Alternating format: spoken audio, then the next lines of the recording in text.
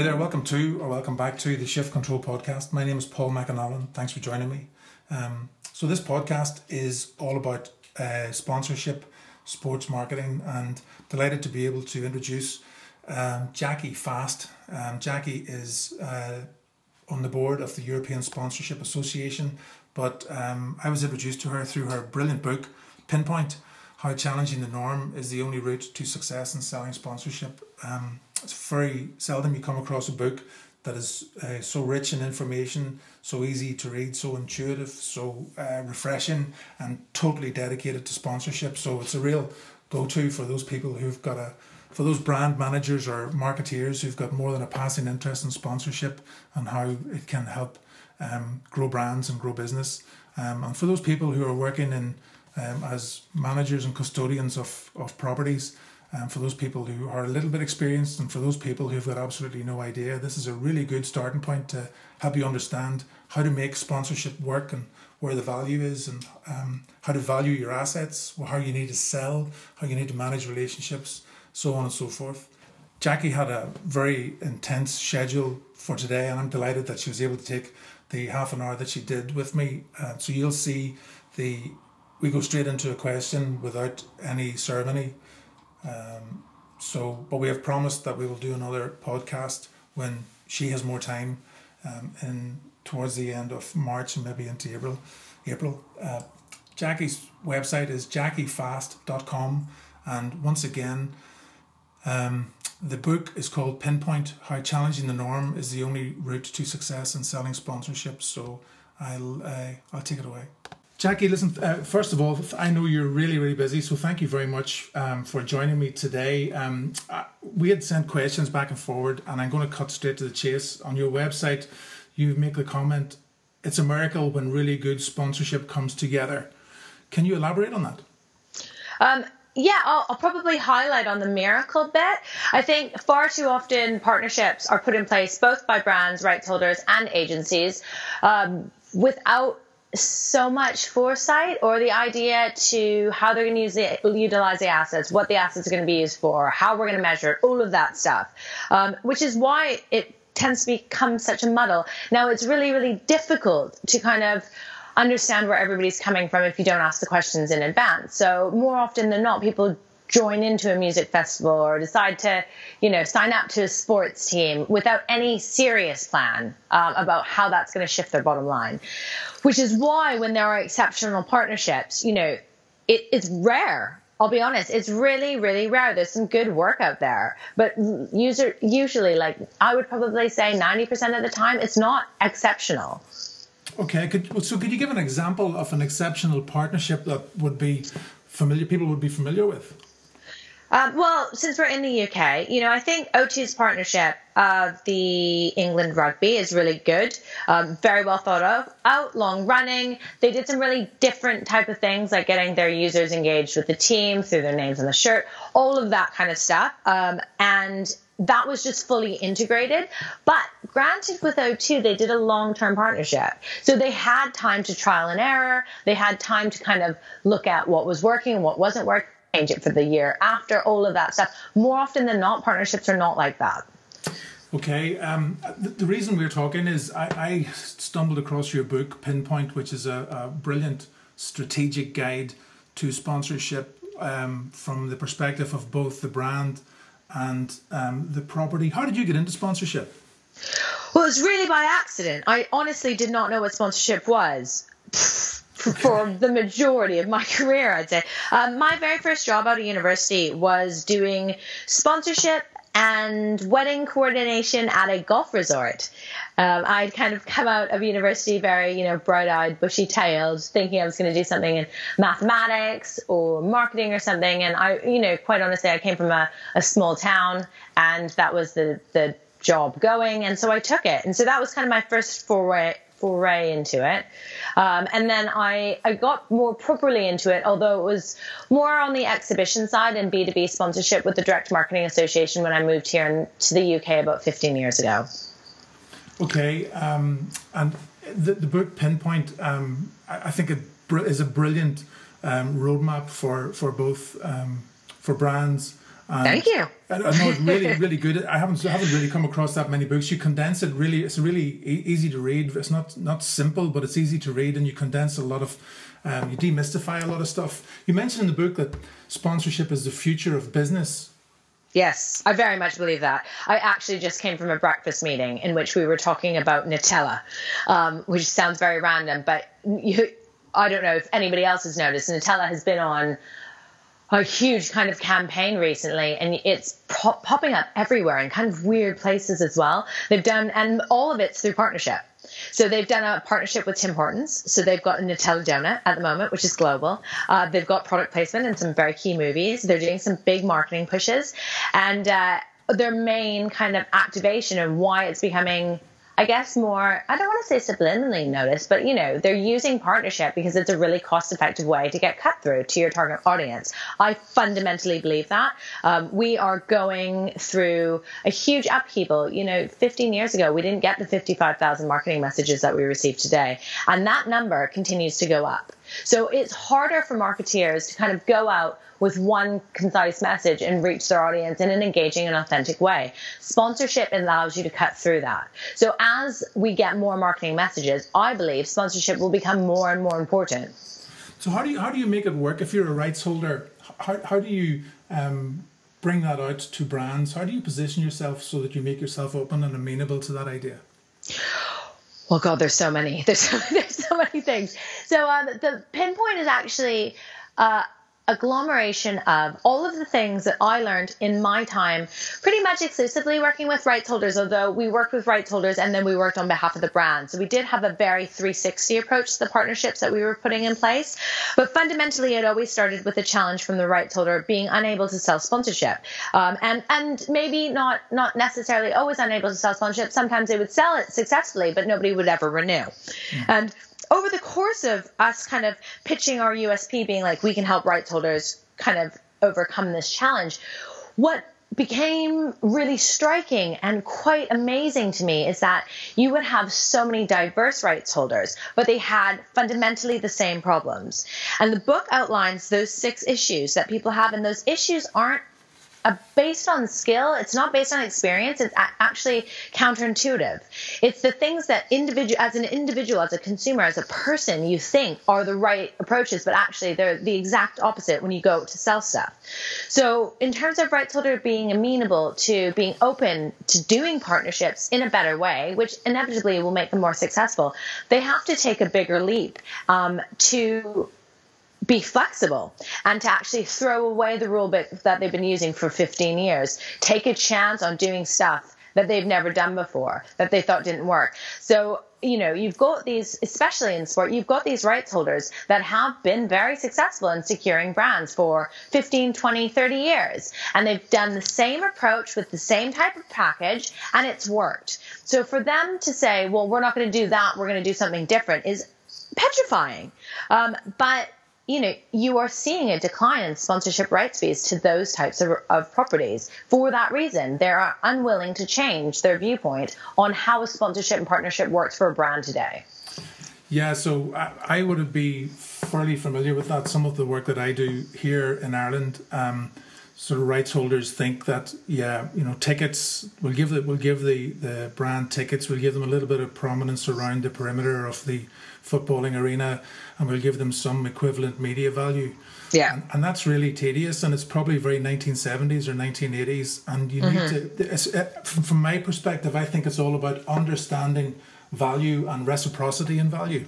Yeah, well, you're right and you're wrong. Not that you're wrong.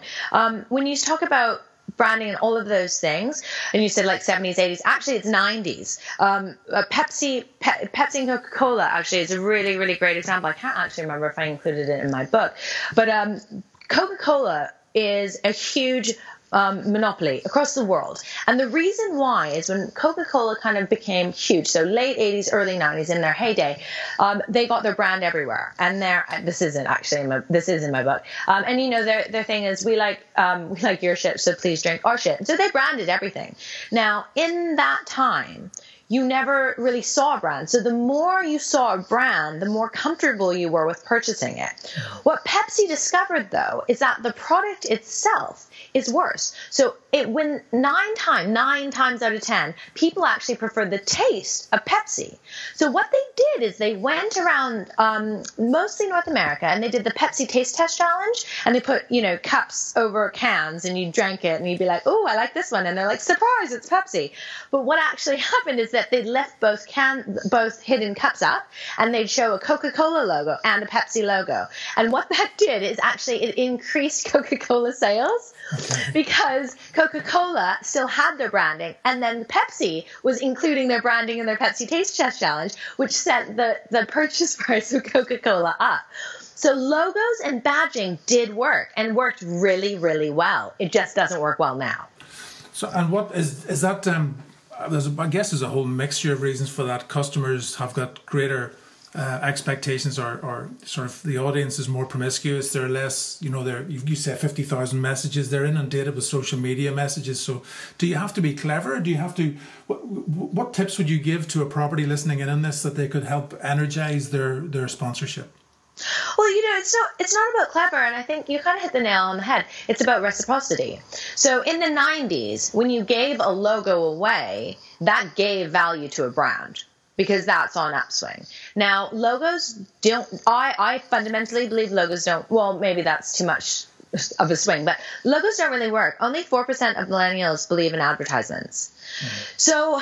So what does change their purchase behavior? How are you, if you're going to bring on a partner, how are you going to help them sell more cans of Coke? How are you going to, get more people through the door? And that's the part that's missing. That's the part that people don't really think about anymore. Not because that they don't want to, it's because they're too busy. Because it's also more varied. We have more options to get to consumers. There's brand ambassadors, there's PR, there's all of these amazing new channels that we can use. And you need to look at what is the best route to market for that audience in the most authentic way. And when you can provide that as a rights holder to a brand, then that's great. As a brand, you really need to understand what is going to move your needle, and then go find the rights holders who are willing to work with you to do that. It's not enough to say, we know that people purchase our t-shirts because brand ambassadors wear them, so let's go to a music festival and we don't get any rights. Yeah. Yeah. Fair point. Yeah, I made it to my first basketball game over Christmas in Miami. I went to see the Miami Heat, and I felt almost assaulted commercially. I remember thinking that everything was being endorsed and advertised, and there was a lot of clutter, and I found it very difficult. I couldn't tell you now who the key partners for the Miami Heat are. That said, I only went to one game, so it's probably a longer play than just one game, but is it becoming increasingly harder for brands to stand out within a portfolio within the property? I think it depends. If you look at the Olympics and you actually start really drilling down to, they certainly know how to cut a right up. You've got your regional, you've got your community, you've got your country, you've got your overall sponsors, and it's not to say that some of those sponsors don't stand out more than others. And actually, quite frankly, some of the country sponsors are getting much more prominence than others. If you looked at the Super Bowl, and I can't remember what year it was, Coca-Cola did the Polar Bowl, and they actually had a higher traction and a higher uptake on social media than the actual sponsor, Pepsi Cola. Yeah. So these are the questions that we need to be asking ourselves, whether you're a brand or a rights holder, because again, going back to your point, Paul, if it's about reciprocity, do we even understand where the value is coming from? Because if we don't understand where to derive value from, there's no point in even starting a partnership.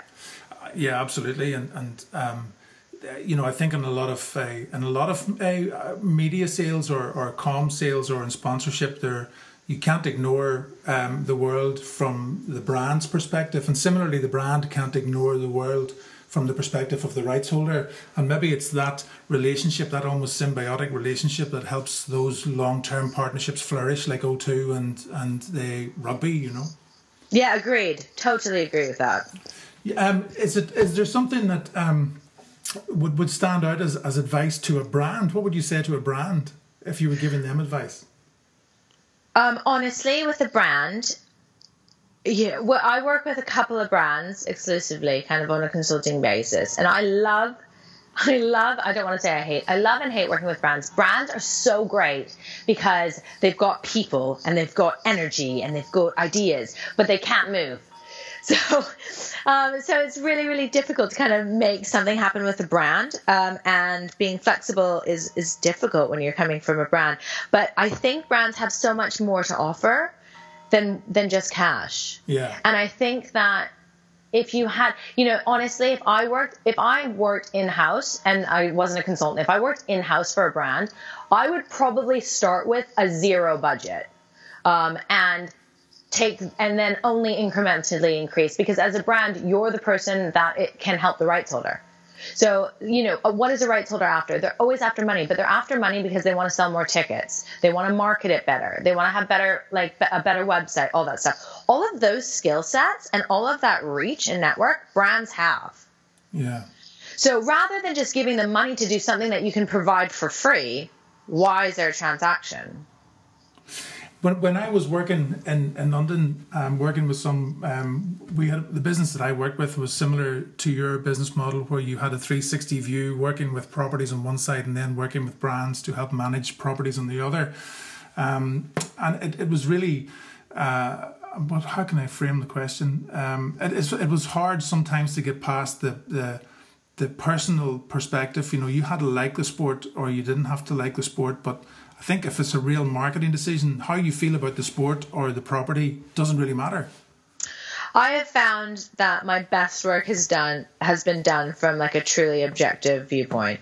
In all fairness, actually, the stuff that I really like is like wine and food. And unfortunately, I've never been able to work with a wine or food property. But when you work, not subjectively, but when you're a fan of the team or the music festival or the celebrity that you work for, you start using phrases like, oh, but it's the Chelsea football team, or, oh, but she's Kim Kardashian.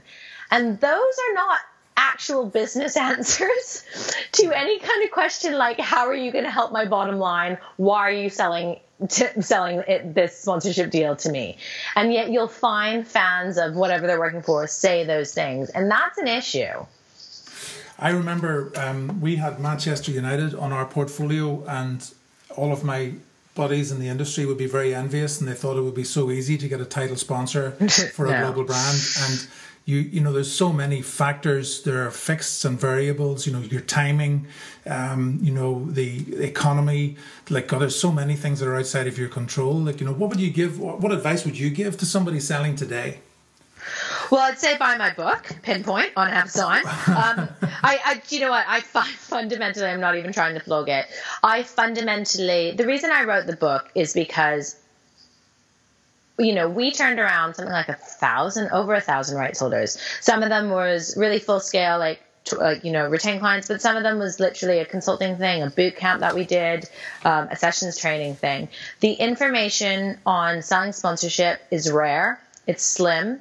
And the stuff that is out there is fairly outdated. Now, that's not to say that the information isn't good. It's just outdated. Now, if you are a practitioner working in the industry, you can understand the base points of it. But if you are, some guy in, I don't know, Hull that wants to start a music festival that has no experience kind of in marketing or sponsorship, picking up those kind of books is not going to be helpful. Reading a blog by some guy in America who's talking about, I don't know, selling anything else, it's just not helpful because it doesn't actually work and it's not practical. And there are so many blogs that say, you have to tailor everything. And that's not practical advice. The book Pinpoint is really the highlight of, these are the 6 things that you're doing wrong. If you fix these 6 things, you will get a sponsor. And I know that for a fact because we've done it with over 1,000 people. And as part of that, I would say, don't just pick up the phone. Don't just decide to create a sponsorship proposal.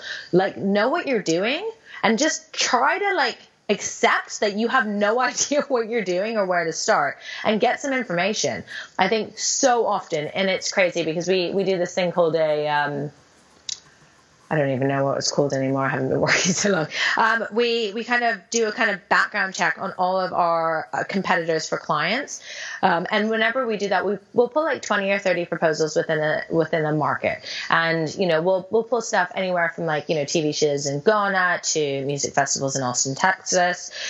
And the amount of proposals that we can get that are clearly some guy in his bedroom that literally has no clue anything about sponsorship is insane. And even if some of those people just actually got their sponsorship proposal done by a graphic designer, they'd have a better chance. But all these people are just wasting so much time thinking that they can ask for £1 million or even £100,000 on a Word document. Blows my mind. And the huge amount of people doing that is the reason why everybody says that sponsorship's so difficult. No, I think that I would concur. I find the book really, really intuitive. I mean, that's because I'm genuinely interested in it, and I have recommended the book to a lot of people that I know locally who are working in Gaelic football, which is sort of the Irish national sport, football and hurling, and it's incredibly popular here. It's probably unheard of over there relative to the other major sports, but here it's absolutely thriving, thankfully, and some of the people involved just really are putting together Word documents and sending out a proposal with a value attached to it that's been completely just made up on the spot with no kind of justification or validation whatsoever. And that is worrying because it sets a really bad perception within the industry. Yeah, completely agree. So in the book, you have these 6 takeaways. There's one I wanted just to focus in on, Jackie. So how do you price your assets? What's the best way or what kind of advice would you give to somebody who's starting out trying to price what they're trying to sell? Well, there's 2 ways to do it. Not 2 ways.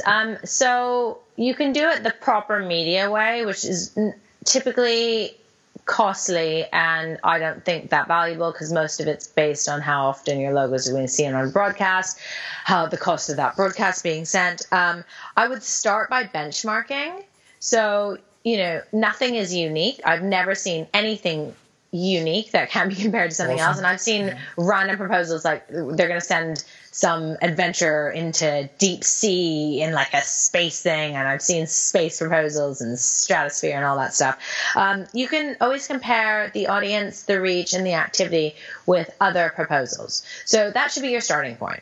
So for instance, if you are I'm just using music festival because it's just so common. If you're a music festival, go out to 5, 10, 20 other music festivals similar to yours with the same amount of audience that you're aiming to get. Find out what they're selling their sponsorship for. Now, if you're selling your sponsorship for $300,000 for a headline sponsor and all the other ones that are similar to yours are selling for $50,000, that's going to be an issue.